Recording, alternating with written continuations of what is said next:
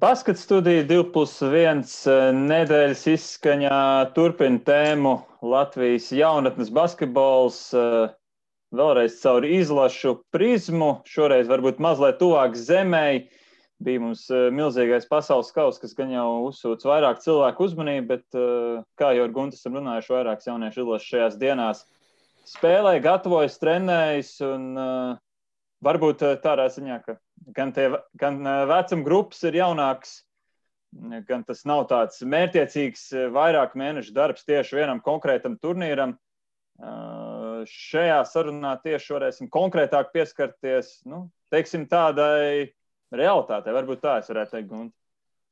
Jā, labdien, labrīt, labvakar. Es ceru, ka realitāte ir mazliet tomēr labākajā nekā konkrētās komandas rezultāti. Ikdienai, varbūt tā teiksim, ikdienai. Jā, bet jā, un lai pacelt mazliet optimismu, nevar atturēties pieminēt faktu, ka tikko burtiski pirms minūtēm 15-20 beidzās spēle, kurā Latvijas basketbolisti uzvarēja Serbijas izlasi.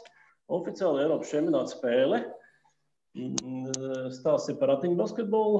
Tagad ir Eiropas čempionāta B divīzija, bet vīri cīnās par tikšanu uz A divīziju. Šobrīd ir 4 uzvaras 4 spēlēs. Jādabū ir vēl 5. rītā pusfināls. Visticamākais, kā ir Austrijas komanda, ļoti svarīgi.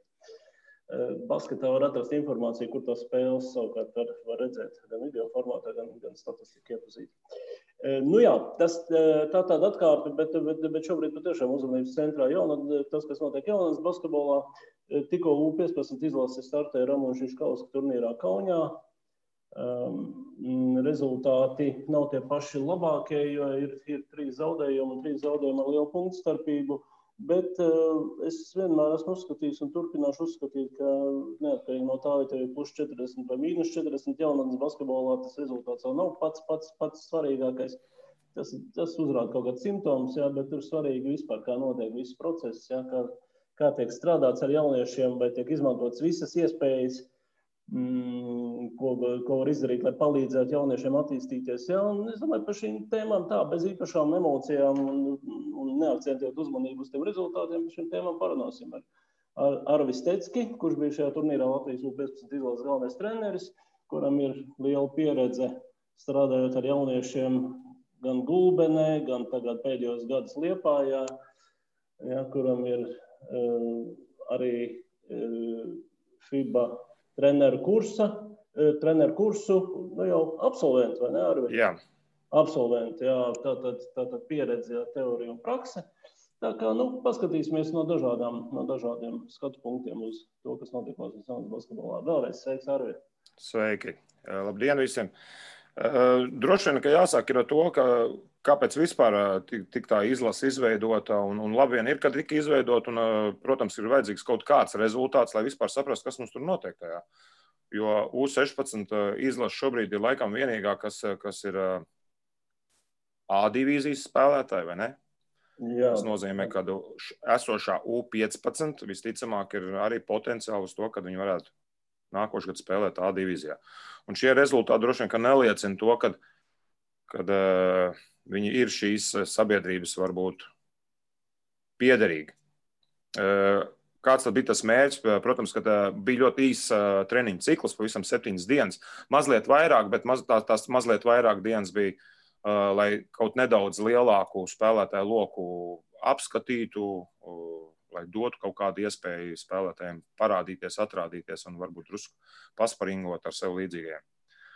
7 dienu cikls ar 1 testu spēli pret U16 izlasi, arī -45, gan jau jāsaka standarta -40. Bet tad nebija tik traki. Bija daudz labas lietas, kuras mēs uzreiz fiksējām caur video un arī rādījām viņam. Un uzreiz turnīrs.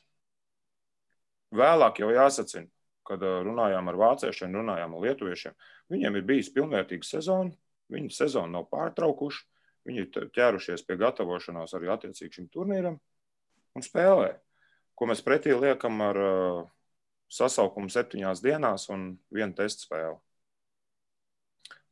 Tas varbūt ir tāds bišķiņ, varbūt kaut kāds loģisks skaidrojums, ka mums tā spēle ne tik daudz vedās. Un ziemu kombizonos.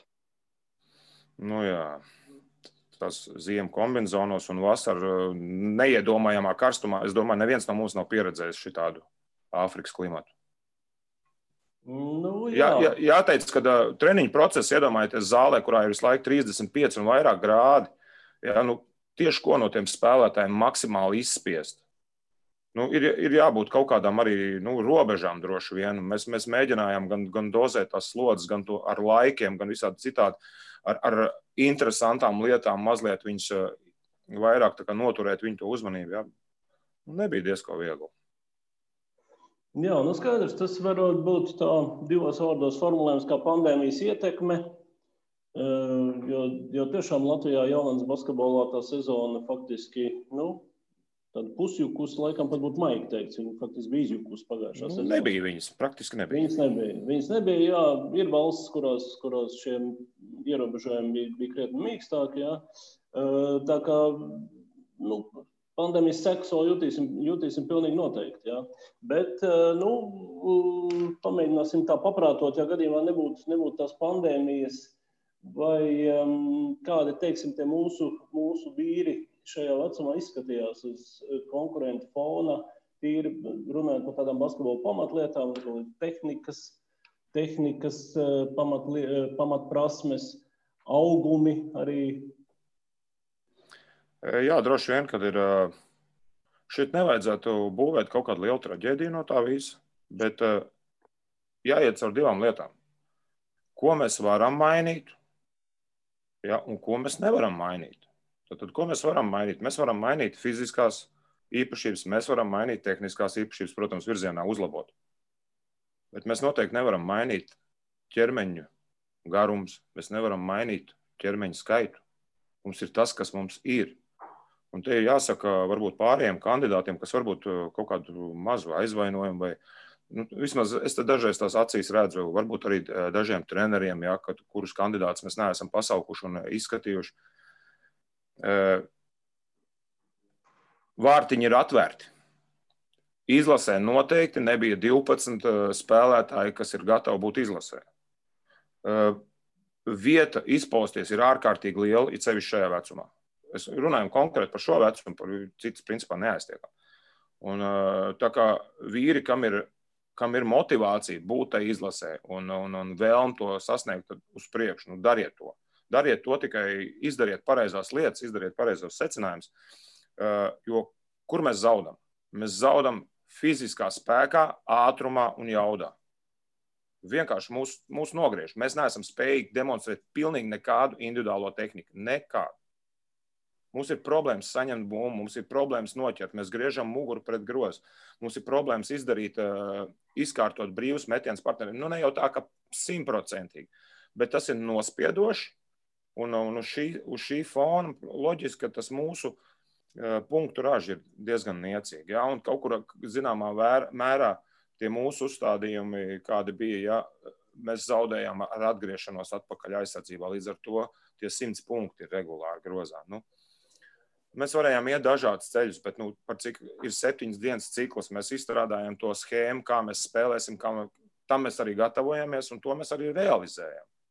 Jāsaka, aizteidzoties varbūt priekšā, un ko es arī pateicu puišiem pēc pēdējās spēles, paldies jums par pēdējās spēles 3.4. Tas bija tas, ko mēs gaidījām, par ko mēs runājām katrā sapulcē, individuāli ar kopējās sapulcēs. Viņi beidzot runāja, viņi beidzot radīja aizsardzībā lietas un izpildīja, un viņiem parādījās tāds veiksmes faktors uzbrukumā. Un mēs to ceturtdaļu vinnējām, un Leiši pat ņēma minūtes pārtraukumu, jo viņam brīdi bija diezgan lielā izmisumā. Jo tas rezultāts, tā situācija bija pat tāda, ka mēs varējām pārņemt pilnībā to spēles kontroli, bet mums šļuktās bumbas no rokām ārā, gājām 2-1, gājām 1 pret grozu, nerealizējām nevienu metienu. Jā, tas kaut kur viss tas kompensējās, laikam tā pārliecība jau tajās iepriekšējās dienās vai spēlēs arī kaut kur bija nedaudz iedragāta. Lai gan strādājām tikai un vienīgi uz pārliecības atgūšanu, jo -40 spēlētāji, kad nāca runāja, viņi teica, ka viss ir ok, nepatīk rezultāts. Tad devām viņiem to video, devām viņiem to iespēju paskatīties uz sevi no malas, tad, kad mums viss tiešām sanāk. Un kāpēc mums viss tiešām sanāk? Jo, kad tas spēles plāns vai tas spēles koncepts, kāds viņš bija diezgan labs, es teikšu. Arī treneri beigās piekrita, jo treneri arī ir spēlējuši gan vienu basketbolu, gan otru basketbolu. Līdz šim vecumam ir lietots daudz kombinācijas. Turnīrā nebija vispār kombinācija. Ne vāciešu izpildījumā, ne leišu izpildījumā. Nebija. Kaut kāds, nesauksim viņu par pick and roll. Tas pat nebija pick and rolls, tā bija tāda biedēšana, lai kaut cik jauktu to aizsardzību, lai dabūtu kaut minimālo priekšrocību, kas ir pats galvenais. Pats galvenais. Un spēlētājiem ir ļoti brīva, ļoti liela telpa demonstrēt savus labākās īpašības. Viņam ir jāizvēlās starp bieži vienu vai divām lietām. Izvēlēties starp vienu lietu, laikam nevar. Starp divām lietām, jā, mest iet garām, varbūt vēl piespēlēt. Jā, tas ir arī viss. Izvēlēties starp šīm lietām un nodemonstrēt savas kvalitātes. Domāju, šis auguma trūkums ir vairāk raksturojami kā tāda ierastā jau kaut cik Latvijas basketbola problēma, vai mēs te konkrēti runājam par 2006. gadiem? Es pat neteiktu, ka mums ir auguma trūkums. Mēs augumā zaudējām varbūt vāciešiem. Leiši izlika īso sastāvu. Līdz U16 čempionātam ieskaitot, tas nav garo spēlētāju čempionāts. Tas ir mazo spēlētāju čempionāts. Garie spēlētāji dominē tādi divmetrīgi ar 4. numuru kvalitātēm, kas nevis spēlē pick and roll, bet pick and pop, tātad lec ārā uz 3 punktu līnijas, met no distances vai iet garām. Gūst grozu vai rada situācijas priekš citiem. Tas nav tāds izteikti garo spēlētāju čempionāts. Bet tātad stāsts nav par to, ka mums trūkst auguma centimetrus, stāsts ir par to, ka mums trūkst kas tad kilogrami? Mums, ja mēs runājam par auguma centimetriem, noteikti, ka ar 2 spēlētājiem ir pamāzi. Ar 2 slaidiem spēlētājiem. Mums ir ārējā līnijā slaidi spēlētāji vairāki. Tādi izlašu līmenī gatavi sevi apliecināti, 5-6 cilvēki bija no šīs izlases, vairāk ne. Tātad, ja mēs viņiem pieliekam fizisko sagatavotību, kaut arī šim pašam sastāvam, mēs izlīdzinām šīs fiziskās atšķirības un uz viņām uzliekam vajadzīgās tehniskās iemaņas, mēs esam absolūti konkurētspējīgi ar šo pašu sastāvu. Ar šo pašu sastāvu, pilnīgi. Jā, bet tad saki, kāpēc konkurenci šajā vecumā mums ir priekšā šai ziņā? Es domāju, viņiem tā spēļu praksa, viņi kaut kā jūtās daudz labāk, daudz pārliecinošāk. Mēs bijām tad drusku apjukuši. Es varbūt varētu minēt vēl kaut kādas detaļas, bet es negribētu teikt, ka brīžiem bija kaut kāds pat jūtams tas sparings, ka tajā iekļūšana izlasē bija tad lielāka, tāda sparingošana, un tad, kad mēs esam tā kā apstiprināti tajā izlasē, tad mēs tā mazliet atslābām. Mums treneriem mazliet arī varbūt tā likās vien brīdi. Mērķis sasniegt dzīvi izdevosies. Jā, bet teikšu godīgi, tur baigi nebija jāsparingo, lai iekļūt tajā izlasē, jo 3-4 spēlētājiem vēl ir... Mums beigās bija kādi 6-7 spēlētāji, kur tur varēja būt un varēja tikpat labi nebūt. Jā, tur bija... Nav tā, ka jāatstāja kāds labs spēlētājs malā, jo tas 11. 12. čalīts, mēs jau skaidri zinājām, mums būs ļoti grūti tev atrast vietu laukumā. Bet pie rezultātu -40 tas nav vairs grūti. Jā, bet te ir viena nianses, ka mēs gribētu tomēr pievērst uzmanību. Šogad mēs varam runāt, ka pandēmija ir izjaukusi visu dzīvi un ietekmējusi arī, protams, uz negatīvo pusi spēlētāju gatavību un tā. Bet bija jau pagājušā gada pieredze, kad arī pandēmija iejaucās sezonas izskaņā, bet tomēr sezonas lielākā daļa bija notikusi un šie paši puikas Baltijas kausa izcīņā tepat Rīgā, no Lietuvas tos pašus 41 dabūja. Ja ne pat vairāk. Tur bija mūsu spēki bija sadalīti 2 komandās, 1 komanda zaudēja mazliet mazāk, otra mazliet vairāk, bet tas vidējais tas pēc 40 bija. Ja? Tā kā, kas tas ir? Kas slikts, tāds neražas gads ir trāpījies? Vai kaut kādas kopējas tendences iezīmējās? Nē, es domāju, tur bija cits galvenais treneris. Viņam bija kardināli savādāks spēles uzstādījums. Mēs runājam par taktiku. Mēs sākam runāt par taktiku jau, bet mēs sākam runāt, jā, tur bija vairāk taktikas. Mums bija vairāk individuālās kvalitātes. Tas ir, kungi, jūs pieminējāt FICC certifikātu. Tas ir nāk no turienes. Un tad, kad mēs studējam, mēs piedalāmies čempionātos, un tad, kad visas šīs lietas tiek caurvīts, un tu katru vakaru vari sēdēt Eiropas čempionātā un skatīties, kā tas viss, diemžēl, strādā. Un tas, ka latvieši ņem ar taktiku un domā, ka viss ir kārtībā, nav tā viss. Mēs reāli turējāmies ar taktiku bieži vien, ne ar savām kvalitātēm, fiziskajām un tehniskajām. Nu. Latviešiem basketbols bija sprāta spēle vienmēr. Ja? Tas ir bet jūs jau paši redzat, ka basketbols mainās, un laikam mēs tomēr neesam mainījušies līdzi. Šobrīd spēlētāji nespēlē klasiski vienā pozīcijā, tad mēs esam spējīgi baigi taktikot tanī brīdī. Bet tad, kad spēlētājs sāk spēlēt dažādās pozīcijās, kad var spēlēt no 1. līdz 4. pozīcijai, tad tā taktika jau ir viena, kad viņš jau vienā brīdī viņš ir 1. un nākošajā brīdī viņš ir 4. numurs.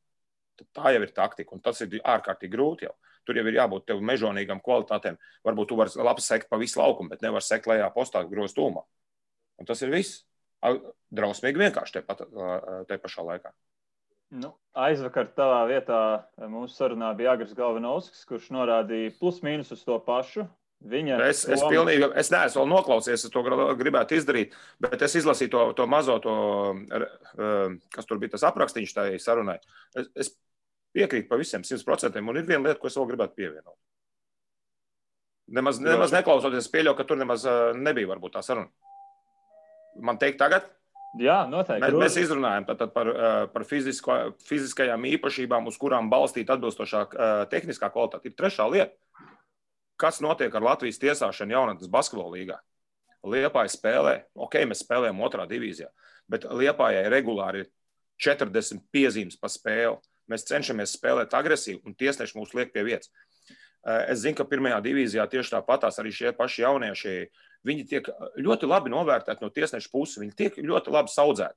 Nedod viņiem spēlēt šo agresīvo basketbolu. Viņš netiek, tur visu laiku ir piezīme, soda metieni un tā tālāk. Mums nav agresīvas aizsardzības. Un mēs tā esam pieraduši spēlēt, principā bez spiediena. Un tad mums rodās tā sajūta. Varbūt mēs tādā veidā izaudzējam kaut kādu pārliecību par saviem spēkiem.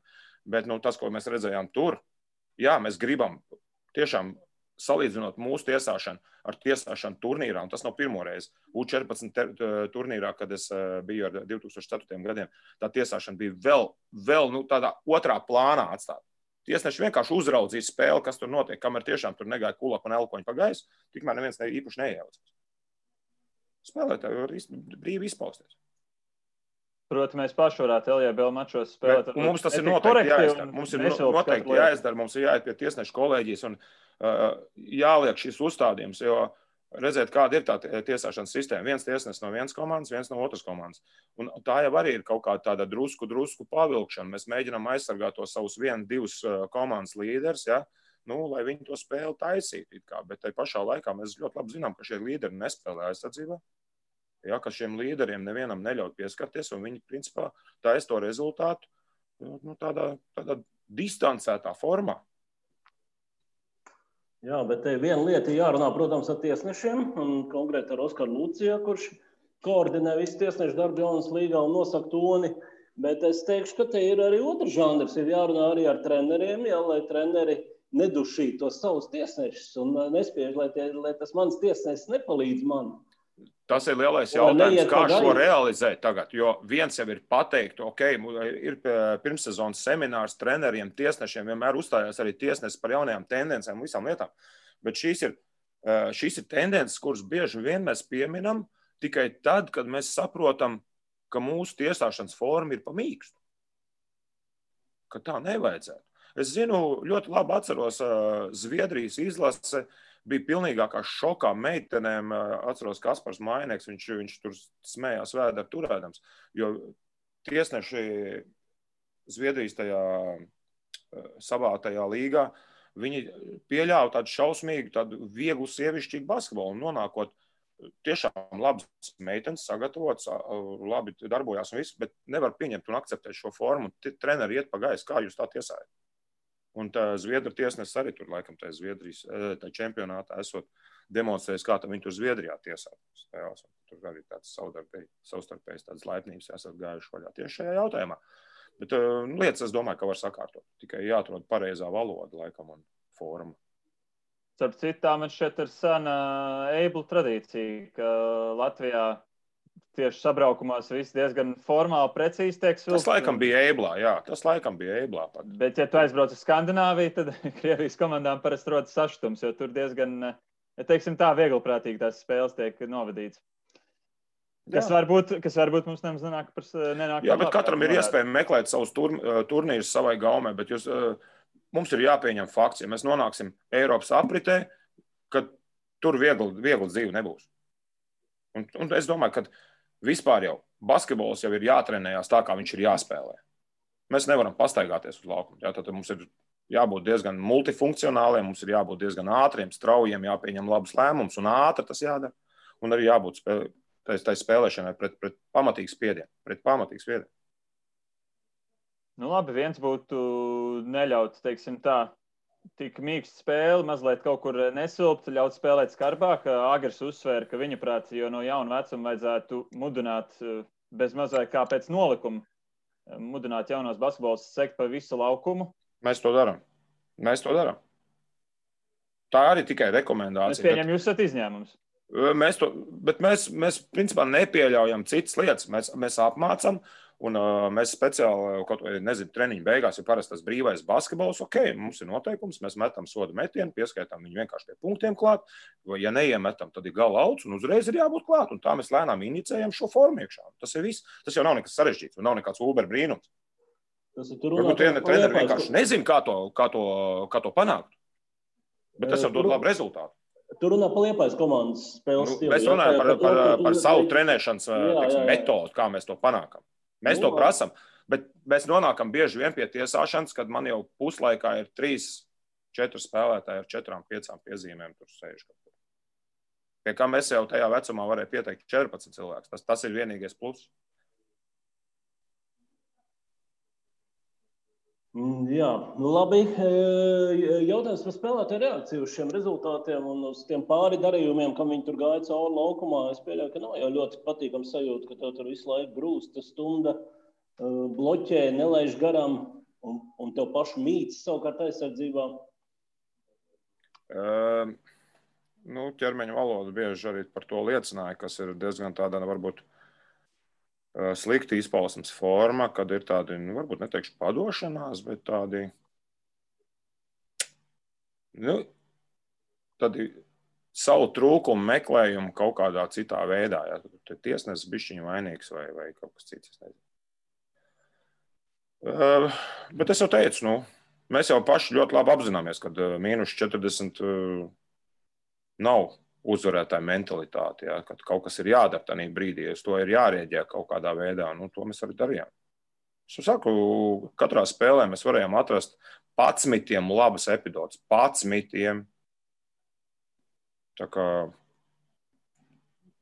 viņi gāja uz katru spēli praktiski tāda vienāda ārā, protams, ka gribējās redzēt labāk. Bet nebija, nē. Es uzskatu, ka mēs neesam sagrauti aizgājuši projām, nē. Bet labāk zināms, kāda vispār tā mēraukla bija? Vai mēs lietuviešiem tiekam salīdzināt kā ar vienu no Eiropas labākajām komandām un pret citām valstīm būtu citādi? Slavenais lietuviešu speciālists Radvila, mēs gaidījām autobusu, turpat pie zāles vēl viņš iznāca ārā, viņš forši paspied mums roku, aprunāja, viņš teica, čaļi, visi ir kārtībā. Viņš, kā jums tur iet ar to trenēšanos, viņš pārēja, tad viņš saka, viss jau ir redzams. Man jau tā likās, ka kaut kas nav kārtībā. Tā jau nevar būt. Tur forši čaļi, jūs tur labi spēlējat, un tur viss ir skaisti. Tiekamies pēc gada. Respektīvi, pie normāla treniņa ritma jau viss varētu. Jā, un tas ir svarīgi, kad arī spēlētāji turpat blakām bija, un ka viņi to dzird. Un, manuprāt, kad, ko mēs liekam pretī? Čaļi sanākuši no dažādām skolām, 7 dienas, knapi sapazinušies, viena testa spēle. Turnīrs. 3 spēles bez kaut kādām tur lielām tādām darbībām un pret komandām, kuras trenējās visu sezonu, ja, gatavojās, tātad viņi sezonu beidzās, nākosies ir šis kauss, saliek treniņu plānu un darbojās. Starp citu, kā ir ar tiem kandidātiem? Man alaži uztrauc šī problēma. Kāds uz to skatās kā problēma, kāds varbūt ne. 12 spēlētāju sarakstā, 10 cilvēki no Rīgas vai Pierīgas. Sakritība vai vispārīga tendence? 10 cilvēki no Pierīgas? No Rīgas vai Pierīgas. Protams, tikai redzu vienu pierakstīņu, kas ir Liepāja, vienu, kas ir Talls Ventspils, pārējie tomēr visi koncentrēti apkārt Rīgai, kas pirms 10 gadiem, tas būtu bijis rētums. Tagad šķiet ar katru izlasi arī uz 2004. var apstīties. Gandrīz viss tomēr ir mums no Rīgas un reģionu devums paliek mazāks un mazāks un mazāks. Vai tas ir tīra sakritība uz šo vienu turnīru? Ja man jārunā par šo konkrēto, tā ir realitāte šobrīd, vismaz attiecībā uz šo vecumu posmu. Vai tā ir tendence, kurai būs lemts turpināties? Man grūti pateikt. Es neesmu tur tik liels speciālists, kas ir 2005. gada vecumā, tik 2007. gada vecumā. Ceturtajā mums vairāk vai mazāk tādi ir tur pāris Valmieras. Bija mums Valmierieši, jā. Es ar ceturtajiem pats esmu strādājis. Jā, tev tā ir labi zināms. Jā, ņemsim, ka Karlisons pats arī ir jūrmalnieks patiesībā. Labi, Rīgas skola tomēr. Tā ir tā lieta, jā. Tas gan. Varbūt tad paskatāmies caur Liepājas prizmu, kāpēc tā. Mums ir ļoti aktīvs sports visos līmeņos. Futbols, hokejs, florbols. Visi spēlē augstākajos čempionātos, ir play-off zonā un ar diezgan lielām savām piramīdām pašās skolās. Viņi bērns ņem ļoti agri. Basketbols ir viens no pēdējiem, kas komplektē savas grupas. Un tieši salīdzinot varbūt ar citiem sporta veidiem mūsu auguma parametrus un fiziskās kvalitātes, mēs jau pēc selekcijas esam bišķiņi atpalikuši, kas automātiski, jūs jau paši redzēt, kad Liepājai it kā no vienas puses būtu nepiedodam atrasties tajās pozīcijās, kur viņas ir uz Latvijas kartes, jaunatnes sistēmā. Bet mēs esam tur, kur mēs esam, un mūsu šī selekcija ir diezgan vāja. Mums ir vismaz grupās, kurās es strādāju, ir diezgan liels cilvēku skaits, bet tajā pašā laikā, ja mēs runājot tāpatās par izlasi, mēs apskatām 24 cilvēkus, bet mēs zinām, ka šitie 8 ir izlasē, un šitiem pārējie var būt daiebkās. Tie pārējie var būt daiebkās, sākot no 20. Ja mēs tur varam pievilkt viņus dažādi pāri. Tāpatās ir mums. Mums ir 1, 2, ja 3, tad ir ok, mums ir 30 cilvēki. Bet reāli basketbolu var spēlēt un rezultāti taisīs varbūt šie 2, 3 cilvēki, kuriem mēs pievelkam klāt vēl kādus 6, 7, tad jau ir ok, ja mēs līdz 10 aizvelkam. Bet mazajās grupās, lai viņi būtu pilnvērtīgi grupa, tur ir vajadzīgi kaut kādi 15 dalībnieki. Ja, un ka tie 5 dalībnieki neatbilst sportiskas grupas kritērijiem vispār. Tad iedomājieties, kas ir vēl 15 tur tālāk. Kaut vai rezultāts komandu, ko es trenēju, mēs spēlējam regulārajā čempionātā savstarpēju spēli. U12 šķiet vecuma grupā tas bija. Ne, U13. Rezultāts ir 112-2. Kā var salīdzināt šos bērnus? Mums bija pēc tam viena lekcija ar psihologu. Es viņam uzdevu diezgan tieši jautājumu. Ko darīt? Kāda ir motivācija šai otrai daļai nodarboties ar basketbolu? Viņš teica, ja jūs gribat viņiem trenēt lūzeru mentalitāti, varat turpināt. Bet tas jau laikam būtu jāpasaka vecākiem. Viņi ir kaut ko izvēlējušies kardināli nepareizi. Mēs viņiem neko nevaram piedāvāt. Es nezinu, vai viņiem vajag piedalīties sacensībās un dzīvot no šādiem rezultātiem. Tieši ko šie bērni iegūst no tā? Neviens jau viņus nežēlos. Varbūt viņam vienkārši jāspēlē savas svaru kategorijas. Viņi jau tur lēnām izkristalizējās. Protams, tur tas 1. 8. vai 5. kā tur tā sistēma ir iebūvēta, vai ne? To jūs apmēram zināt.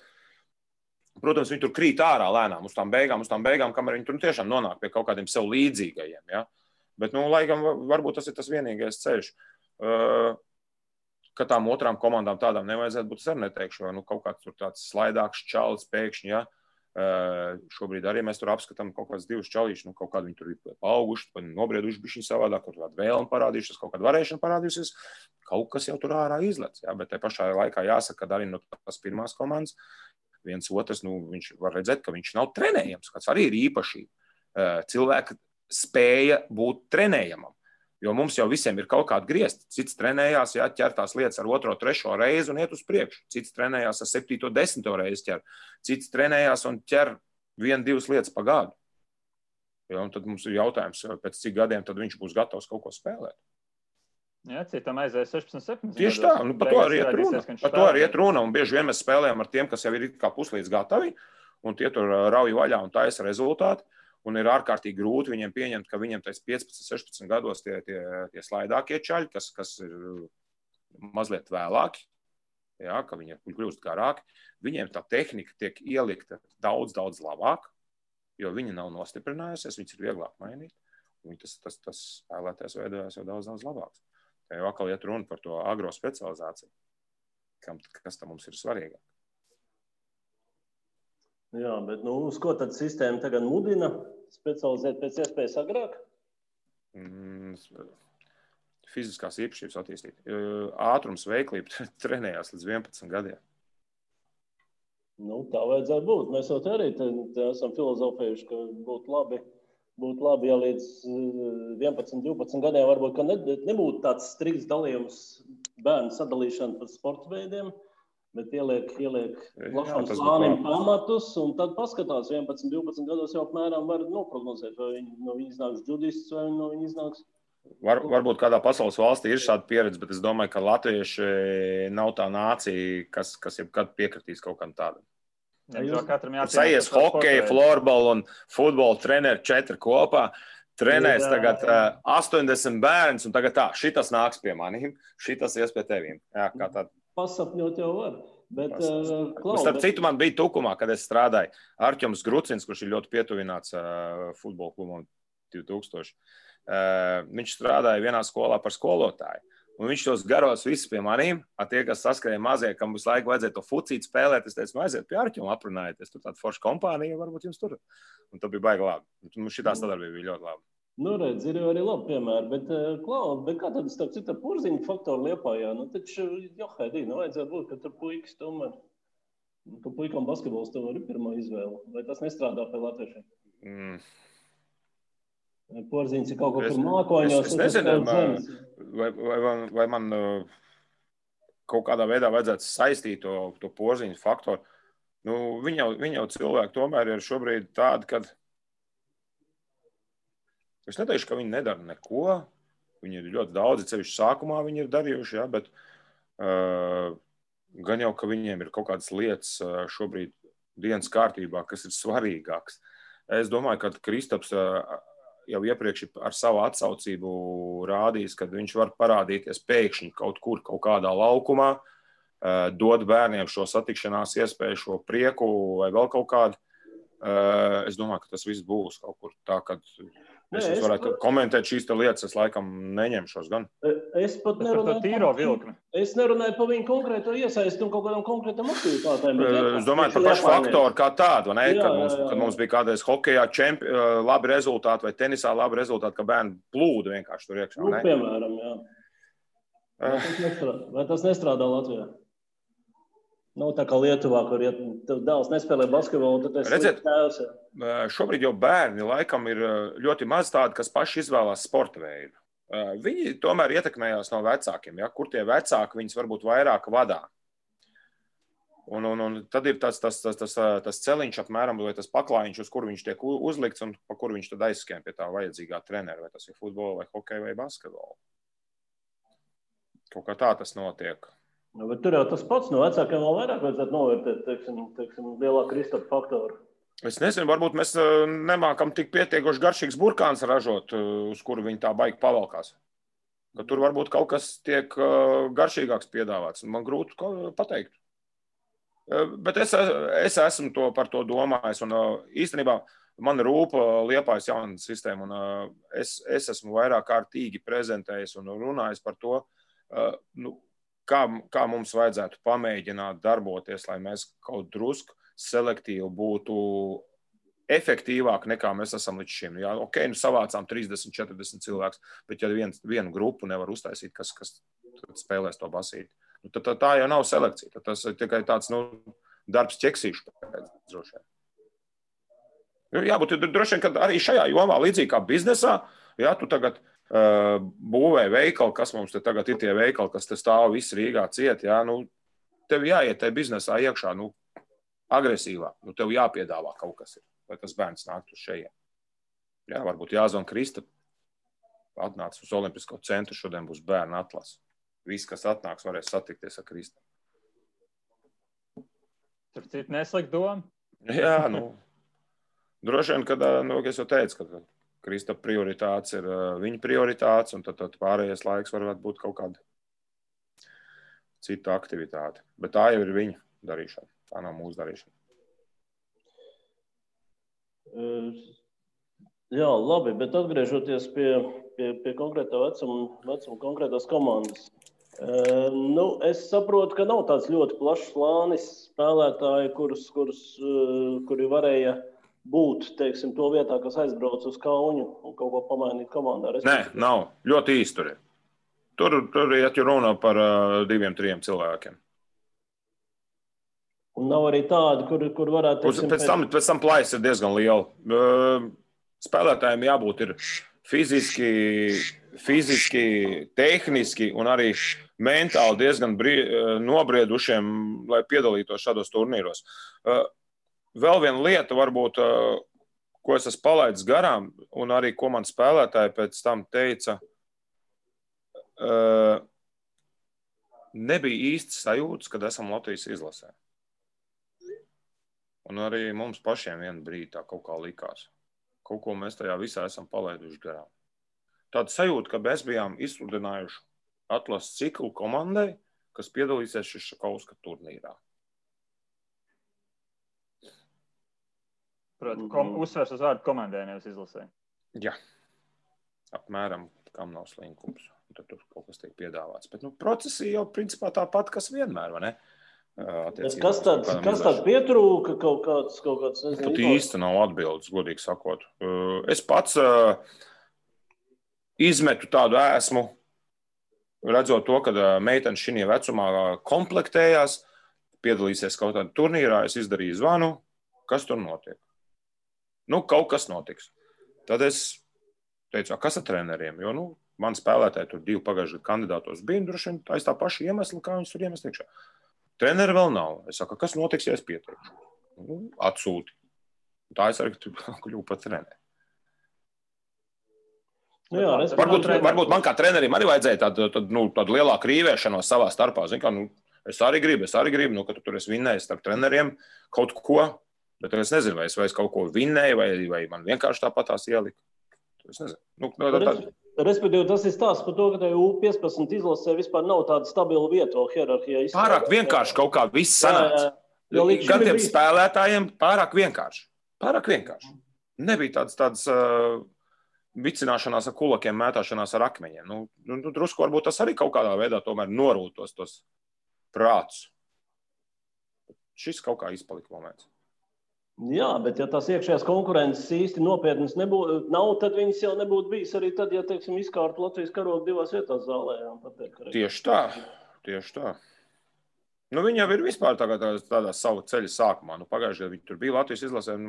Es ar tiem treneriem esmu runājis, informācijas ievācis. Vairāk gan jāsaka par pašiem spēlētājiem kā tādiem. Nekādu lielu jaunumu vai dižu atklājumu nav. Varu tikai pateikt to, ka izlasē tiešām ir kaut kādi, gribētos teikt, ka 4-5 mugurkauls tur ir, bet pārējie visi ir, vēl ir jāmeklē un jāmeklē klāt. Vai arī šiem pašiem esošajiem ir jārada pamatīgi konkurence, pamatīgi. Bet ir kaut kāds variants, ka vienkārši kāds nav pamanīts, ja, kad es ļoti ceru. Pie esošās situācijas es ļoti ceru. Noteikti ir jādara. Ceri vai pieļauj, ka tā tas arī varētu būt? Ja? Vai tā ir tāda akla cerība? Naiva cerība? Tā laikam ir cerība drīzāk. Nekas jau netiek nepamanīts. Labi, mēs tiešām gadu neesam bijuši. Šis ir vecums, kad viņi izauga augumos, ķermeņos, viņi diezgan izauga. Un mums nācās, diemžēl, novērtēt tā, kā mēs to izdarījām, jo tīri fiziski nebija nekādas iespējas tāds vairāk. Piedzīt zāli pilna ar 20 vairāk spēlētājiem un uztaisīt 2 treniņus tieši, ko mēs noteiksim. 1-1 spēlē, ja, kurš vinnē, tas iet tālāk, kurš zaudē, tas. Jā, bet labi, bet tagad skatoties uz priekšu, kas tagad būtu jādara un jāizdara, lai nākamajā gadā uz Eiropas čempionātu varētu braukt. Ja ne ar tādu pilnīgu pārliecību, ka labi nostartēsim, tad vismaz ar reālām cerībām. Ņemot jau tos iepriekšējos minētos trūkumus, spēlēt viņi māk, izveidot spēli viņi var. Varbūt kaut ko jāpamaina pašā tajā spēles konceptā, kādā veidā viņi to, kā tas viss tik darīts. Bet jāliek klāt fiziskajā. Vienkārši ir jāliek klāt fiziskajā un jābūvē tehnika uz labiem pamatiem, uz labiem fiziskiem ātruma īpašība, jaudas pamatiem. Un es jau čaļiem arī teicu, šķiroties, čaļi mums ir labā ziņa. Mums ir vesels gads, lai to novērst, un tas ir izdarāms. Tikai šobrīd, ko tad katrs liks pa prioritāti tajā savā skolā, treneri, vismaz tie kolēģi ap divi, kas man bija, apstiprināja, ka tās ir dominances šīm vecuma grupām, un ka tās ir tās svarīgākās īpašības. Jā. Protams, mēs varējām turpināt ar kaut kādiem taktiskiem paņēmieniem, tur kaut kur līst iekšā un kaut ko uzlabot. Bet es strādāju galvenokārt ar šo vecumu posmu, varbūt bišķiņ vecākiem, varbūt bišķiņ jaunākiem. Un es esmu tieši šī tāda basketbola piekritējs. Zināmā mērogā tā cerība savulaik bija, un tas man šķiet, Guns var palabot, man šķiet tieši bija sākoties ar U14 un U15 vecumu, proti, lai viņi sagatavotu attiecīgi U16 čempionātam, ka reģiona izlases būtu veids, kas palīdzētu gan tikt pie papildu treniņu darba, papildu treneru un speciālistu uzmanības, attīstīties, lai tas nepaliek tikai sporta skolas līmenī. Tas varbūt pat vairāk jautājums ir Guntim, vai šis gada gājums uz to var cerēt. Protams, ka Covid daudz ko ir apstādinājis. Pagājušā gadā tas pamatprojekts jau bija būvēts uz U14 vecumu, respektīvi uz jau 7 gadiem. Ja? Tā kā šo konkrēto komandu tas nebūtu skārs, vismaz ne pirmajā sezonā. Bet te ir, jūs bijāt 3 treneri, ja es pareizi aritmētiski saskaitīju, puse komandas bija jūsējie, ja? Oskara Zurkova audzēkņi. Valdim Razumovskim bija 1 un man bija 1. Un Oskaram bija 4, ja es pareizi saprotu. Tā vajadzētu būt, jā. Tad bija DSM pārstāvniecība lielāka. Jā. Bet jautājums ir par to, ka izlašu treneri jau neglābs Latvijas basketbolu, lai kā tas būtu, vai arī var glābt, bet dažos atsevišķos gadījumos. Mēs jau nevaram kardināli izmainīt spēlētājus 7 dienās. Mums jāsaprot, ko mēs darīsim. Mums ir jāvienojās par lietām, un to es arī teicu treneriem, kad nekādā gadījumā spēlētājiem nevar prasīt izdarīt lietas, ko tu viņiem neesi kaut drusku iestrādājis. Vienkārši es uzzīmēšu uz dēlīt un davai, laid šito. Mēs esam strādājuši pie kaut kāda koncepta un pie tā paliksim. Jā, mēs varam kaut kādas mazas detaļas pamainīt, kaut kādas izvēles, iespējas, bet neko vairāk. Braucam tālāk. Bet tad jautājums, kā treneris dabūt vienā lapusē, un kāda ir šī komunikācija pa horizontāli starp treneriem, kā jūs tur viens otru ņemiet pa pilnu. Es no paša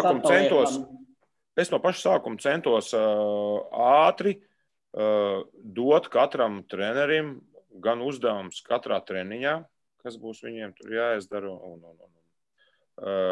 nejaucos iekšā. Tā ir viņu brīva izvēle, kā viņš varbūt veidot tās viņu spēlētāju tās individuālās aizsardzības kvalitātes vai individuālās uzbrukuma kvalitātes.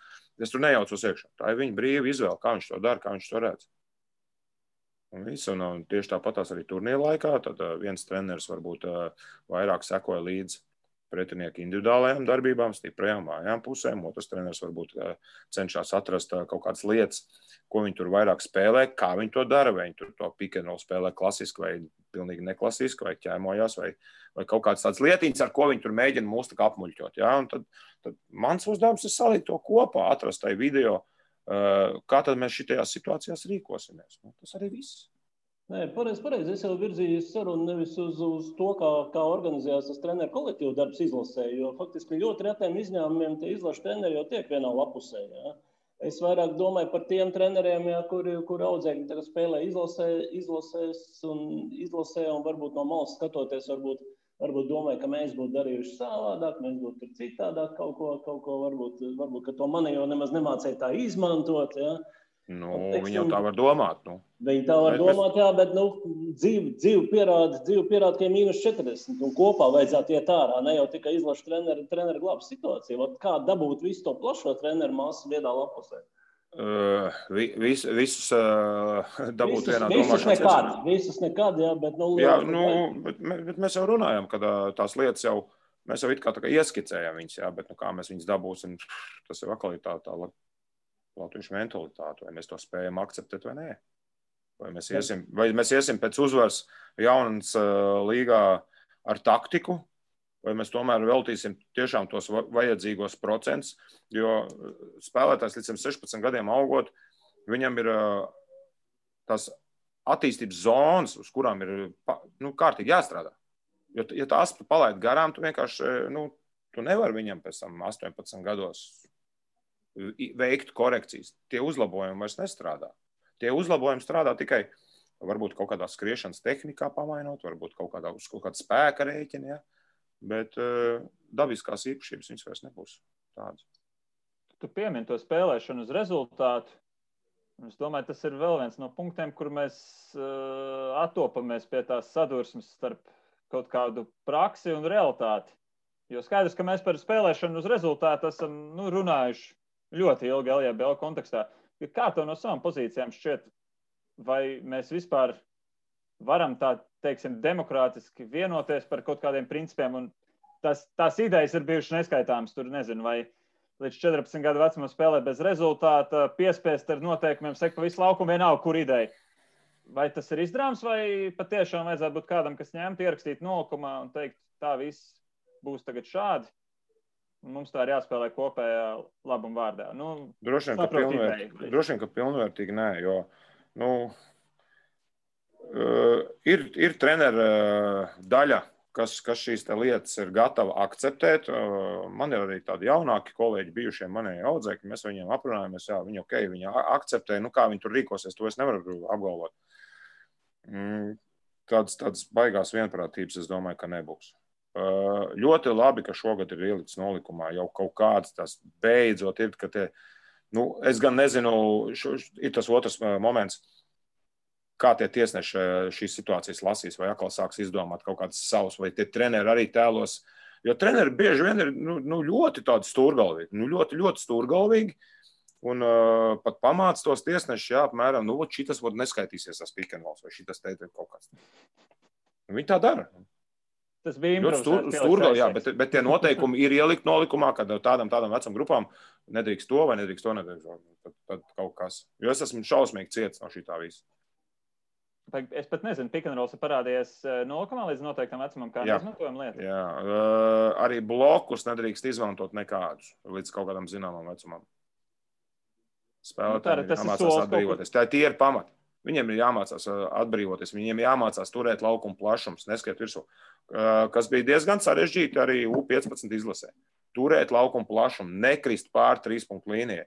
Ārkārtīgi grūti, ja viņi to nav darījuši visu laiku. Ārkārtīgi grūti, un atsevišķi spēlētāji to tā arī līdz pēdējai dienai nespēja darīt. Tās ir kvalitātes, un tās dod labu rezultātu spēlēt tiešām 1-1 basketbolu, jo tad tev ir brīvāks. Tur var jau lēnām sākt izpausties. Labi, tas ir viens. Agris minēja, ka viņš labprāt redzētu 0,1 sekšanu pa visu laukumu kā obligātu prasību. Ko Arvis teica, kas gribētu? Es nezinu, zona, sekšana. Ja tev ir 12 vai mazajās grupās, kā ir pieļaujams 14 cilvēki, jā, un uz priekšu. Bet ja tev ir 6 cilvēki un tu viņus sadalīji 3 vienā pieciniekā, 3 otrā pieciniekā, kas notiks ar tiem cilvēkiem? Lūk, labs piemērs no realitātes. Bet basketbols, veidojiet to basketbolu, esiet gatavi, protams, to dariet. Ja tev ir resursi un esiet gatavi, dariet to. Vai vismaz tiecieties uz to, pat ja tev ir tikai 6 labi spēlētāji. Tiecieties treniņā, jo jūs to varat dozēt. Tā, ka spēlē to noteikti. Šobrīd varbūt, ka vēl nē. Bet šobrīd varbūt vairāk vajadzētu runāt ar treneriem un aicināt to darīt. Vai varbūt iedot viņiem informāciju, kā nokļūt pie šī rezultāta. Un otra lieta, basketbols jau tieši tā arī dalās. Ir pārēji uzbrukumā, kas ietver sev pilnu laukumu, un ir puslaukuma uzbrukums. Tad mēs varam, tieši tāpatās ir aizsardzība. pilnu laukuma aizsardzību un puslaukuma aizsardzību. Un treneri jau var dozēt. Viņi var sekt pa visu laukumu, viņi var sekt pa puslaukumu. Viņiem būtu jāietver šīs te abas lietas pēc idejas tajā apmācības procesā. Nu, bez tā it kā nedrīkstētu būt basketbols. Viņiem kaut vai mēģināt, nu, kaut vai kādas indikācijas tajā visā darīt. Jā, bet pieskāries situācijā, ka komandā varbūt ir 6-7 spēlētāji tikai un tā, jā. Tad ir cauri. Tad ir grūti, jā, Klau, bet vai te nav jāpaskatās tomēr atkal uz sacensību sistēmu un dalījumu vecuma grupās un tā tālāk, jā? Vai, teiksim, mums ir tāda man liekas, tā sistēma ir uzbūvēta uz tādiem bezgalīgiem resursiem, jā, ka ir liels komandas skaits, jā, liels spēlētāju skaits. Praktiski kāda viņi bija kopš 90. tāda viņi arī ir vecuma grupas, vai ne? Viņi patiesībā kopš padomu laikiem jau. Kopš padomu laikiem tas pats pamainījās tikai nosaukumu. Man liekas, ka tur nebija nekāds beigās izmaiņas. Bet realitātē sākās tie brīnumi, ka paši labākie spēlētāji spēlē tur 2 vecuma grupās un vairākas spēles dienā un pēc 40 minūtēm. Un kā tavs kolēģis Kaspars Mainieks mēdz teikt 2. ātrumā, ja, jo ātrumu palielināt nevar, jo tad viņš 2 spēles nenospēlēs. Bet tad tā 2. ātrumā tā pārvietojās tas 2 pēc 40 minūtēm. Ja. Nu tā, vai nav jāpaskatās sacensību sistēmu, ka tomēr jāsamazina varbūt spēju skaits, varbūt jāuzliek kaut kādi ierobežojumi spēlēšanai vairākās komandās, lai paliek vairāk laika treniņiem. Kā tu esi tavā praksē? Nu, mēs baigi nepraktizējam to. Nu, ir mums spēlētāji atsevišķi, kas uzspēlē pie vecākiem. Nu, tas ir kā kaut ko jau varbūt tas puisīts iegūst, bet tā, ka tam liela kaut kāda, es godīgi saku, es nepraktizēju tās lietas. Nu, es cenšos kaut kā tomēr to komandu jau laicīgi būvēt, meklēt spēlētājus, trenēt tos spēlētājus, lai man nebūtu baigi jālūdz no citiem palīdzību. Un līdz šim man liekas, ka man tas ir izdevies. Maniem kolēģiem drīzāk nav izdevies, jo no maniem visu laiku atņem kāds spēlētājs kaut kuriem. Nu, tā es varu atbildēt. Man grūti, tāpēc, ka man nav bijusi tāda nepieciešamība kaut kādā veidā veģitēt uz šiem rezultātiem. Labi, bet tev arī problēmas, visai pilsētai problēmas arī ar bērnu skaitu, bet vēl nostādīsim Liepā relatīvi privileģētā pozīcijā. Daudz, kur jau ir tās pilsētiņas, kur tajā vienā vecuma grupā jau tev fiziski tā ir vajadzība paņemt to bērnu no citas grupas, jo tev katrā vienkārši ir pa 7. Tas gan. Nu, tur ir tā, ka ar 15 bērniem vēl izspēlē 3 vecuma grupās. Nu, tā ir. Bet varbūt mums sen vecuma grupas jau novecojuši. Varbūt mums jāspēlē pa 2 gadiem kopā vispār visā garumā. Nu, atskaitot pašus mazākos, kur lielāks. Bija tāds formāts, pats spēlēju kādreiz tādā formātā, teikšu, kā ir ļoti nepatika. Ļoti nepatika. Vecākie iedod ribās, ja? Jā, un tu esi 1 gadu, tu esi diezgan konkurētspējīgs, un 2. gadā, ka tev vienkārši tu visu to gadu braukā un tev vienkārši brādājās pa tevīm, vāks vispār. Un es par laimi tajā laikā es spēlēju arī hokeju, un tad es atlaidu dvēseli tur uz ledus. Es pat vienu brīdi, tanī brīdī es pat ļoti reti parādījos basketbola laukumā. Jā, respektīvi, tā var pazaudēt kaut kādu barību. Tas ir nebaudāms, es domāju. Protams, mans domāšanas veids arī ir kardināls savādāks nekā varbūt šiem jauniešiem. Bet mani neinteresē lietas, kas ir, ja mēs runājam par kaut kādu rezultātu starpību, ja mēs varam atrast tam visam loģisku risinājumu, un esam gatavi to mainīt un varam to darīt, tad mēs to darām. Ja mēs tam nevaram atrast loģisku risinājumu un nevaram to mainīt, darām kaut ko citu. Mans pieminētais rezultāts 112-2. Es neredzu, kāpēc vajadzīgs ir treneru resurs attiecībā uz to grupu. Lai tas treneris varbūt ar viņiem nodarbojās kaut kādā tādā fakultatīvā kārtībā, 2 reizes nedēļā nodarbojās ar sportu, ar fizkultūru, un pārējās dienas palīdz man strādāt, lai viņš nāk pie manis. Tā mēs droši vien kādu labāku ietekmi dabūsim arī uz to pamatkomandu, kas arī mūsdienās ir ārkārtīgi grūti vienam trenerim noturēt uzmanību 16 audzēkņiem. Cevišķi, ja viņi ir tādi mazie pusauģi, 12, 13, 14 gadi. Mēs, starp citu, šogad, šī sezonā mēs jau iesākam šo te, līdz ar to mums parādījās visiem, ka mēs it kā esam treneri turpat 4 komandās, bet pa lielām mēs tā fakultatīvi pielecām klāt uz kaut kādiem dažiem treniņiem tikai. Esmu runājis ar vienu jaunas treneri, kurš jau ir izaudzinājis savu skaitu grupas, kas no 7 gadu vecuma līdz 19 gadu vecumiem izauguši. Tagad paņemot 7-gadīgos, 8-gadīgos, viņš saka, ka tā ir pavisam cita opera, censies noturēt viņu uzmanību. Pat nevajag no viena gala aiziet līdz otram. Pietiek, ka tu paies bišķiņu uz priekšu, jo šobrīd man šķiet, un ne tikai man šķiet, to jau laikam arī zinātniski pierādījuši, ka tehnoloģija attīstības ātrums maina arī domāšanas principus. Līdz ar to, ja mēs viens bērns izmācam pie iPhone 4, tad iPhone 7 ir parādījies pēc 2 gadiem vai iPhone 8. Tad tu saproti, ka tur ir pavisam cits, pavisam kaut kas cits. Tā tas, diemžēl, ir. Tad 3-4 gadi. Tur ir pilnīgi citi bērni jau apakšā. Un atkal ir jāspēj, te ir tas smagākais darbs, man šķiet, ka treneriem pielāgoties. Kā tad ar viņiem sadarboties? Kā tad nodot viņiem šo informāciju? Kā viņi to uztvers? Kā Liepāja, piemēram, skatās uz normatīviem izgatavotajiem? Viens piemērs ar kaut kādu... Mēs normatīvus esam pildījuši, vismaz, atkal jāsaka. Es pats ļoti daudz laiku tur pavadu pie tās jaunatnes sistēmas. Mēs taisam normatīvus, savus normatīvus organizējam visai skolai tā kā tādā sacensību veidā. Tās ir kaut kādas 3 dienas, kad viņi nāk pa grupām, pa vecuma grupām, viņiem ir sadalīts, tur tas laika un viss kaut kas. Visi treneri ir zālē, visi aizskari ir augšā, notiek tur liels ņiguņēks. Tad ir tehniskie normatīvi un fiziskie normatīvi. 2 dienas katram. Un viņi ir atšķirīgi. Viņi nav tādi, kā šobrīd Latvijas Basketbola Savienības piedāvātie. Mēs vēl joprojām arī, jāsaka, meklējam labākus risinājumus, jo dažas lietas tiek eksperimentālā kārtā ievirzītas, un mēs saprotam, ka ne šis rezultāts, ne arī tā pati forma ir tāda, kas mums īsti dara, kad viņi kaut ko raksturot. Jo mēs joprojām cenšamies ļoti attīstīt šo formu, lai viņi arī reizē būtu efektīvi. Cits runas ir par fiziskajiem normatīviem. Tur mums ir līst ohoho.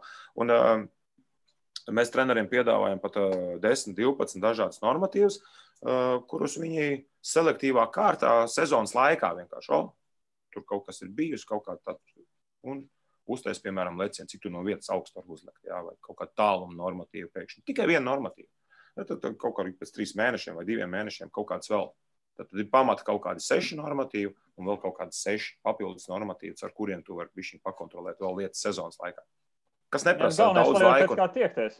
Jā, protams, tā ir tā sacensība. Vienkārši, čaļiem bieži vien patīk kaut kā, pēkšņi treniņu beigās tālekšana no vietas. Super, aiziet. Es pašķiru vaļā kompīri, ko tev tur. Lec, bija 2,30, tagad ir 2,42. Feini.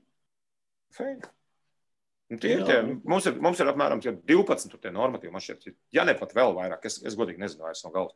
Jo es visu laiku pie tā, viņas atjaunoju un tur mēģinu kaut ko saprast tajā visā lietā. Labi, un kas notiek ar to puiku, kurš neiekļaujas tajā normatīvā, kuram parādās? Ir bijuši gadījumi un jāmēģina saprast, ko viņš tur ir izdarījis. Protams, objektīvi ir varbūt kaut kāda trauma bijusi, varbūt viņš nav bijis kaut kādiem treniņiem, viņam šobrīd vienkārši ir piecīts kājas. Tas ir diezgan tāds jau baigā realitāte. Tie rezultāti baigi jau neaug.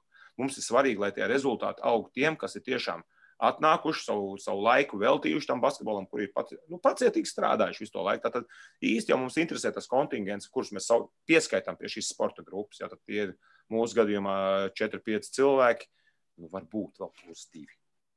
Jā, mēs nevaram bez viņiem. Mums ir viņi vajadzīgi, mums ir vajadzīgi vairāk, mums vajag vismaz 10 cilvēkus, kurus mēs tur cenšamies dažādi virzīt uz priekšu. Runāju par tiem normatīviem, es tam citu šodien saņēmu e-pastā, kad ir jāizpild un jāizsūt normatīvu jaunatnes līgai. Jā. Bet man uzreiz ir jautājums, kāpēc tas tiek darīts?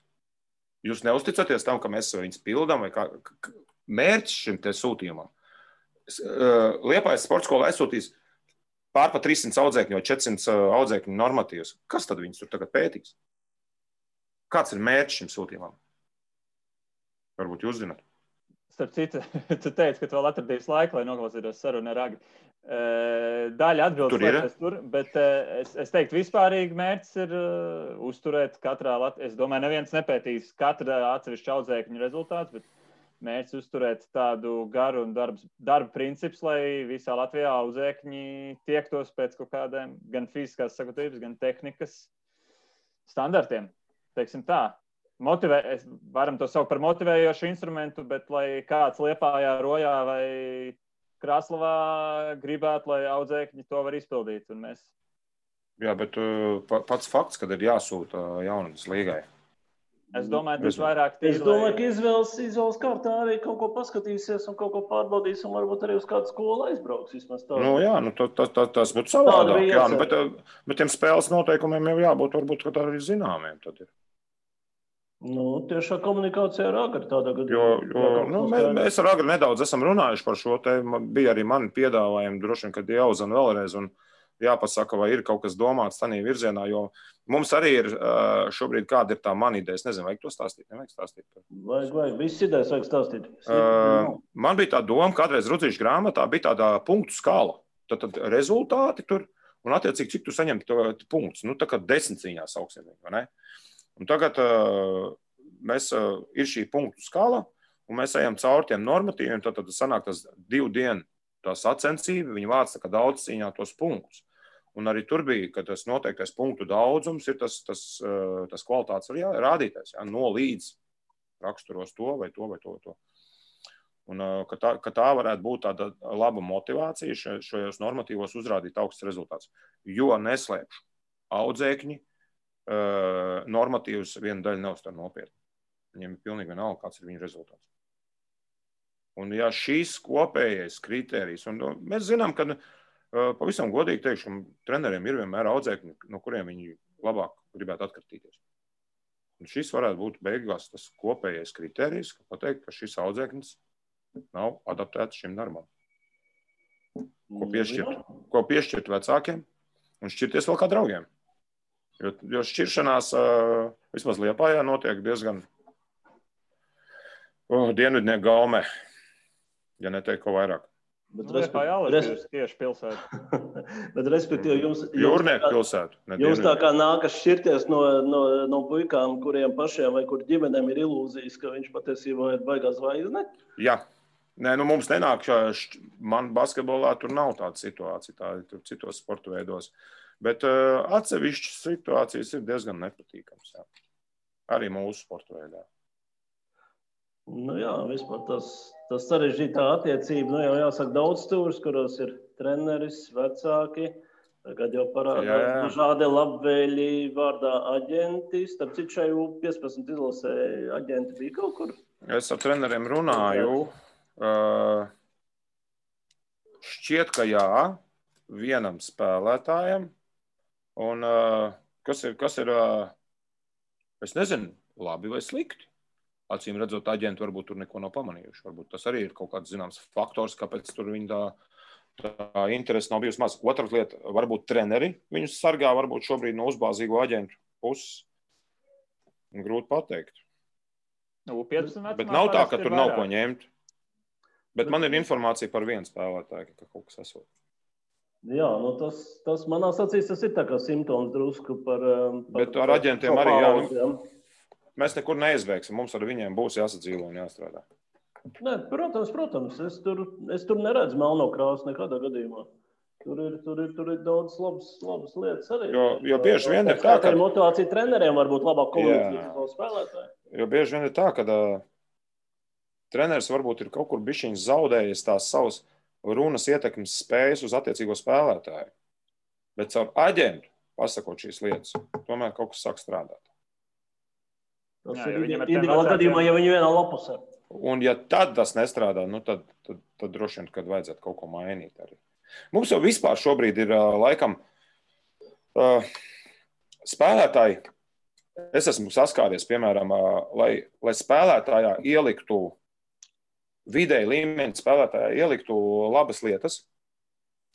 Nepietiek tikai vicināties ar burkāniem un visu laiku plaukšanu, stāstīt, ka viss ir labi. Vecākiem teikt, ka viss ir super, un bērnam teikt, ka viss ir super. Visam kaut kādai jābūt kādā balansā. Un tur neiztiek bez skarbuma. Neiztiek. Tās ir tādas diezgan mežonīgas attiecības. Viens hokeja treneris labi teica, mēs katru dienu viņiem liekam darīt to, ko viņi negrib darīt, lai kļūtu par to, ko viņi grib kļūt. Un tajā nav tikai prieki. Tajā ir rītīgi. Tur ir daudz skarbuma. Un, piemēram, līdzīgi kā skolā ir mazais vecums, ir kaut kāds vidējais vecums un ir vidusskola. Un basketbols, es domāju, ka arī kaut kādā veidā ir nonācis tajā punktā, kad es to bērnu esmu diezgan labi paspīdzinājis. Un mūsu attiecības, mēs esam sasnieguši labu rezultātu. Mums jāsaka paldies vienam otram par sadarbību. Es tev esmu iedevis, tu esi saņēmis. Mēs tieši žēl tālāk nevaram iet, jo mūsu attiecības vairs nav super augstā līmenī. Un tieši tāpatās man iet ar tiem vidējiem. Jā, mēs dabonam no viņiem tās lietas ārā. Mums neiet bez konfliktiem cauri. Neiet. Varbūt atkal ir kaut kādā brīdī jāsaka, paldies, mūsu ceļiem ir jāšķirās. Jā, tev ir vajadzīgs seja, tev ir vajadzīga cita bilde priekšā. Neiet runa, kad es tur varbūt kaut ko nevarētu viņam iedot, vai viņš kaut ko arī nevarētu paņemt. Man šķiet, ka tā. Šī iemesla dēļ Artūrs Štābergs mēs savulaik cerēja, ka Liepājā treneri jaunatnes līgā. Tā jau bija mana ideja. Tas joprojām turpinās? Nē, mums nav darbspēka tāda.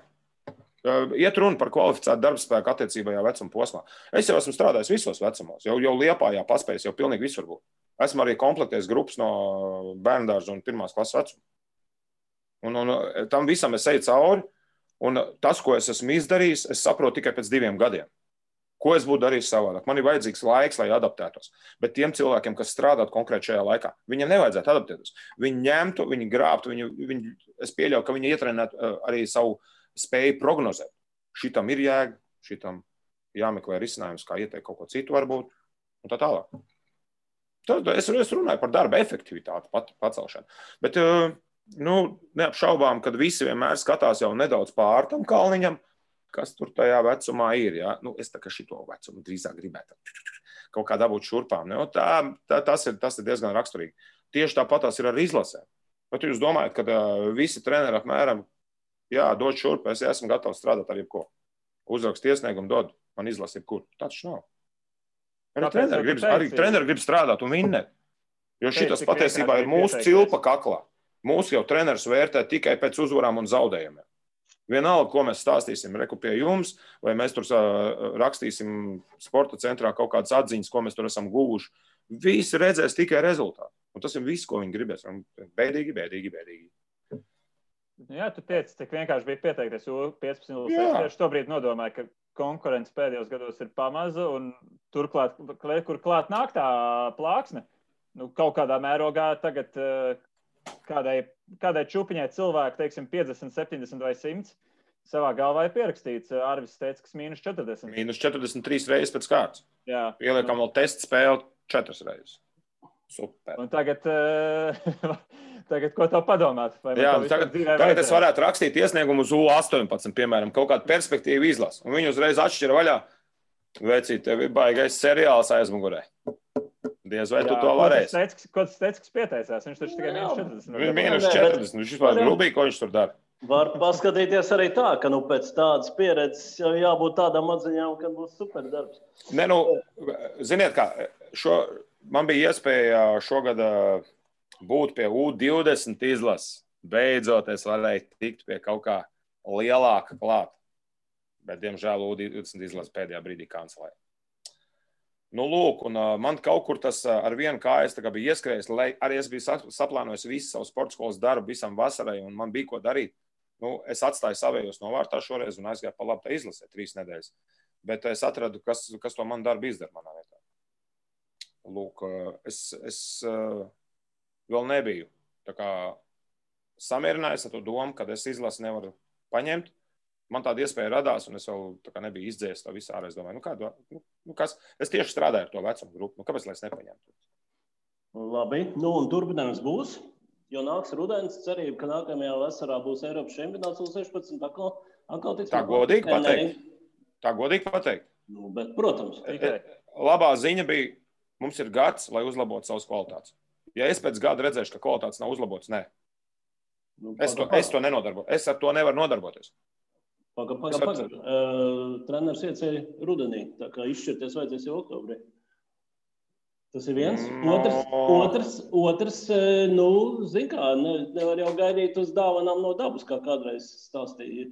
Jāņem, jāiet, jādara un jāņem. Jā. Tā kā, kas ir jāizdara šajos 12 mēnešos, lai Eiropas čempionātā mēs varētu cīnīties, teiksim, par 10. vietu vismaz. To detalizēt es nevaru pateikt. Globāli jau es tā kā pateicu. Lietas, ko mēs varam mainīt, mums ir jāmaina. Mums ir gads laika. Jā, bet tas pārmaiņas vienkārši kādam ir jāorganizē. Mums ir testi, mums ir viss kaut kas, es nezinu kā, bet tam procesam ir jānotiek. Nezinu, ja kāds grib kaut kādu uzraudzības inspekciju izveidot, lai viņi taisa uzraudzības inspekciju, kas tur testē, nezinu, viņa fiziskās īpašības. Protams, mums ir viegli kontrolēt, ja tā jaunatnes sistēma rulēs un būs sacensības, skatīsimies rezultātus, skatīsimies, kā viņiem tās lietas iet uz priekšu, skatīsimies, kāds vispār ir spēles raksturs. Ir kaut kas mainījies, nav kaut kas mainījies, tāpat spēlējam mīksto basketbolu vai tomēr spēlējam bišķiņ vīrišķīgāk to basketbolu. Ja, es domāju, ka sezona parādīs, bet ja jūs sakat, ka treneris ieceļ jau oktobrī, oktobrī viņi nebūs labākā kvalitātē. Es esmu diezgan pārliecināts. Nebūs. Tad es nestartēšu. Jo līdz šim brīdim tad sanāk, man tāda pabērnu loma, ja, U14 čempionāts, 3 dienas gatavošanās turnīrs, U15 čempionāts, 7 dienas gatavošanās turnīrs. Ar U14 mēs nostartējām diezgan labi toreiz. Bet viņi arī bija pilnīgi cita komanda. Toreiz es tiešām jūtu, ka es esmu Latvijas izlasē. Toreiz bija arī tāds foršs, spēcīgs, tas kolektīvs, un tur bija tāds personības labs, un vispār mums tā komunikācija bija ļoti laba. Tad šeit jau bija pavisam kaut kas cits. Lai gan atšķirība bija 2 gados tikai vecuma. Gads gadam nelīdzinās. Tas gan, jā. Un arī droši vien jāskatās arī, ir jau bijuši pavisam nesenā pagātnē, ka 99. gadi gatavojās U16 čempionātam, jā, treneris Enzols toreiz bija galvenais treneris, un viņš tā diezgan ātri saprata, jā, ka jāliek uzsvars uz citiem spēlētājiem un nākamā dzimšanas gadu, un 2006 patiesībā palīdzēja viņam noturēties lielā mērā. Arī kaut kas līdzīgs. Ja jūs gribat, teiksim tā konkrēti, lai es pasaku, Nē. Šī nav oficiāla preses konference. Es saprotu, bet man ir kaut kā tāda drusku tāda sajūta, runājot par to cilvēku resursiem, kas tur ir tuvākā, tālākā nākotnē. Ja mēs atstājam to procentu daļu, ka mēs tur kaut ko izkasīsim vēl ārā. Bet ja nē, kas ir lielāka procentu daļa? Kad šos spēlētājus, ne komandu, šos spēlētājus izvilks vai nu jaunāki, vai nu vecāki. Tur ir spēlētāji, kas pat varētu aiziet pie vecākiem uzdragāt, jo es zinu, ka pie 5 gadiem nav garo slaido spēlētāji, kas ir tādi diezgan labi atlēti, forši šaļi šitie ir. Vai arī 2007. gados parādīsies kaut kādi spēcīgi uzbrucēji, spēcīgi spēles veidotāji. Tad to komandu var izvilkt. Jā, Citā gadījumā mēs varam izvilkt tikai spēlētājs, līdzīgi kā varbūt. No 99. gadiem mēs kaut ko izvilkām kā spēlētājs. Frants Lācis. Slovenija, Dončič, ko mēs izvilkām? Frants Lācis ir kļuvis par Paldies Dievam. Es ļoti priecājos par Frants Lācis. Rainers Hermanovskis. Godīgi pasaka, tas nebija sarkasms. Būs izglītība nopelnījis Rainers. Hermanovskis 2000. Taisnība, viņš spēlē. Tur ir Edgars Kaufmanis vēl. Starp citu, Dāvids Atelbauers, ja nemaldos. Jā, arī bija tur. Viņš bija izlases līderis, bet nezinu viņa ceļus tālāk, kā tur ir. Es labāk nesamalošos specifiski par izglītību, bet esmu padzirdējis, ka par baigi gaišo galvu. Mācībās. Gaišu galvu bijusi vienmēr, bet ļoti labi mācās un būs savu dzīvē vietā. Redzēt, pielietojums. Jā, bet starp citu pieminētais Dončičs un Slovenijas piemērs, jo ir bijuši gadi, manuprāt, kad Slovenijā neviena komanda nav bijusi A divīzijā. junioros, jauniešos U20, U18 no 16, ja, bet viņi ir Eiropas čempioni. Tā kā, tur uz tiem rezultātiem, kā jau mēs te sākumā runājām, nav tik ļoti jāakcentējās varbūt. Dončić jaunatnes izlasēs spēlēja? Dončić jaunatnes izlasēs nespēlēja, tas arī vēl ir, jā, tas arī stāsts ir, jā, bet Slovēņi ir krituši ārā, tur mierīgi. Jā, mēs jau varam no vispār... Godīgi sakot, šis piemērs arī ir tāds labs motivējošs faktors, ka nevajag jau uzreiz mest plintkromos, ka visi slikti tagad un ko darīsim tālāk. Nē, mēs jau runājam par to, ko vajadzētu darīt. Mēs runājam par to, ka nav labi un ka jābūt labāk. Man jau liekas, ka baigi labi, mums bišķiņ pietrūks tāda kopsaucēja, kuram mēs visi piekrītam. Varbūt tas pats Hartley faktors, varbūt hokeja vidē, ja, kad viņš pasaka, kad lietas ir tādas un tādas, visi noklausās, saskatās un saka, jā, mēs to akceptējam. Forši, strādāsim. Un kaut kāds tas solīts aizietē pareizā virzienā. Ziniet, ja Steckis tagad izies ārā tur ar lāpu rokās un teiks kaut kāds, nezinu, kosmosā vārds, ko viss saskatīsies. Šajā nišā jau mums kandidāts ir šobrīd. Es domāju, ka Luka Banki gan ar savām komunikātoru spējām. Jā, bet mēs jau nezinām, ko viņš grib pateikt. Viņš varbūt grib pateikt itāļu stilā kaut ko, kas varbūt nav akceptējams latviešu mentalitātei. Te jābūt ļoti uzmanīgam. Domā, ka te hokejisti akceptē to, ko kanādietis kaut kāds... Pirmajā pusgadā bija sajūsma, un pēc tam tā sajūsma, cik es zinu, pamazām plakus. Jā, bet šaubām mums viss pastāvēs, kas pārvērtīsies. Mums tā nav. Mums nevar ilgi rulēt viens kaut kāds atrakciju parks. Mums vajag, lai tur atrakcijas visu laiku mainās. Viņš nefunkcionēs. Viņš aizies pa bankroti, tur nemainīsies. Līdzekļi mainīt nav. Būs jāatrod kaut kāda iekšējā resursa un tā. Būs. Un atradīsim, ka... Es teikšu tā, ar Stecki ir vienkāršāk. Stecks, man šķiet, ka viena no manām labākajām īpašībām ir spēja sastrādāties un pieņemt lietas. Protams, man viņam ir jānotic papriekš. Kā ir citiem, to lai viņi katrs pats saka par sevi, ja? Bet es domāju, ka šī spēja, laikam, daudzos treneros nav tik liela. Tomēr ir tāda maza stūrgalvība tomēr dominē. Visiem nav iespējas bijusi varbūt tiešām kaut kādiem labiem semināriem vai labiem kursiem, jo FSC kursi, viņi tiešām ir plaši mērogu veselu nedēļu, tu to tik vien klausies, un tev šķiet, ka šeit vispār nav neviena lieka teikuma pateikt. Plus tā komunikācija ar visiem Eiropas treneriem, ar gaišajiem prātiem, Pablo Laso, Martīnes, Pešičs, vispasaules jaunatnes basketbola guru Nenāds Truničs, Kokoškovs, tie visi treneri, kas runā un kas visam tam gājuši cauri, uzstājās, kāpēc lai to neticētu? Un tu veselu nedēļu to skaties, un tu redzi uz laukumu vakarā, ka tās lietas reāli tur ir, un ka viņas reāli rulē, un ka tas ir tiešām labākais. Un tev nevajag nekādu pārliecību vairāk, tev nevajag nekam meklēt vēl kaut ko. Sapcīt, ir tev kolēģi, kas uzskata, ka šobrīd starp jaunatnes treneriem tas skaitlis būtu diezgan bēdīgs, ja mēs uzzinātu, kur patiešām cenšas izglītoties, kur meklēs šādus seminārus. Nesen arī bija daudziem vilšanās par to, cik jaunatnes treneri apmeklēja pasaules kausu 19 vecuma grupā, tā kā visiem iespējas progresēt. Liepājā vajadzēja rīkot. Nevarēja, mums bija rallijas. Nē, tev, labi. Mums bija paredzēts taču Liepājā, bet rallijas bija tajā brīdī. Jā, tieši tā.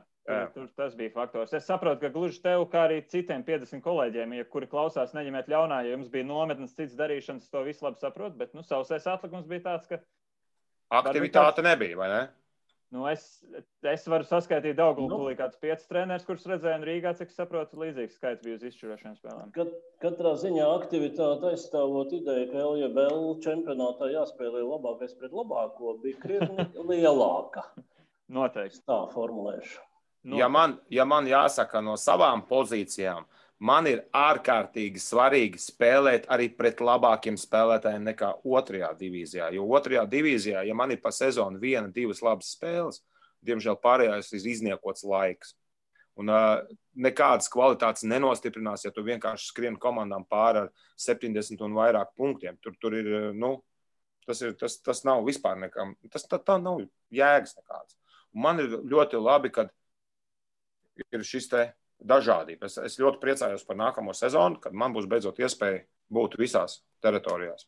Ar pirmās divīzijas komandām, otrās divīzijas komandām. Viss būs labi. Ja es esmu pārāk stiprs, lai spēlētu, spēlētāji, kas mazāk varbūt dabūjuši to spēles laiku.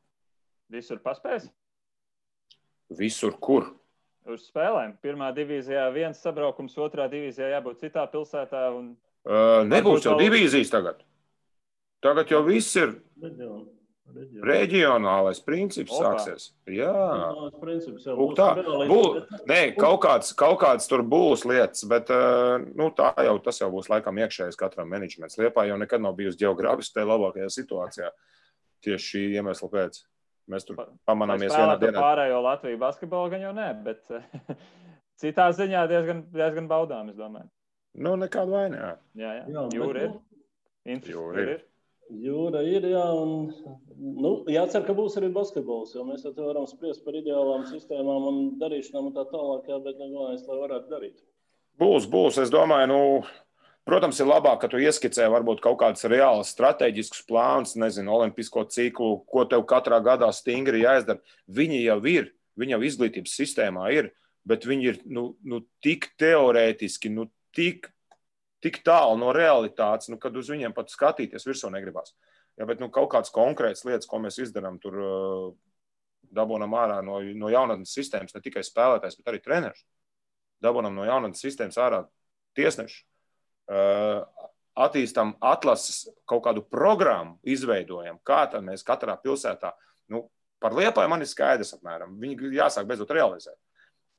Bet katrā pilsētā iespējams, ka tas ceļš ir jāiet savādāks. Ja mums kaut kas strādās, mums jau nav nekas pretī to padalīties ar ideju arī ar citiem.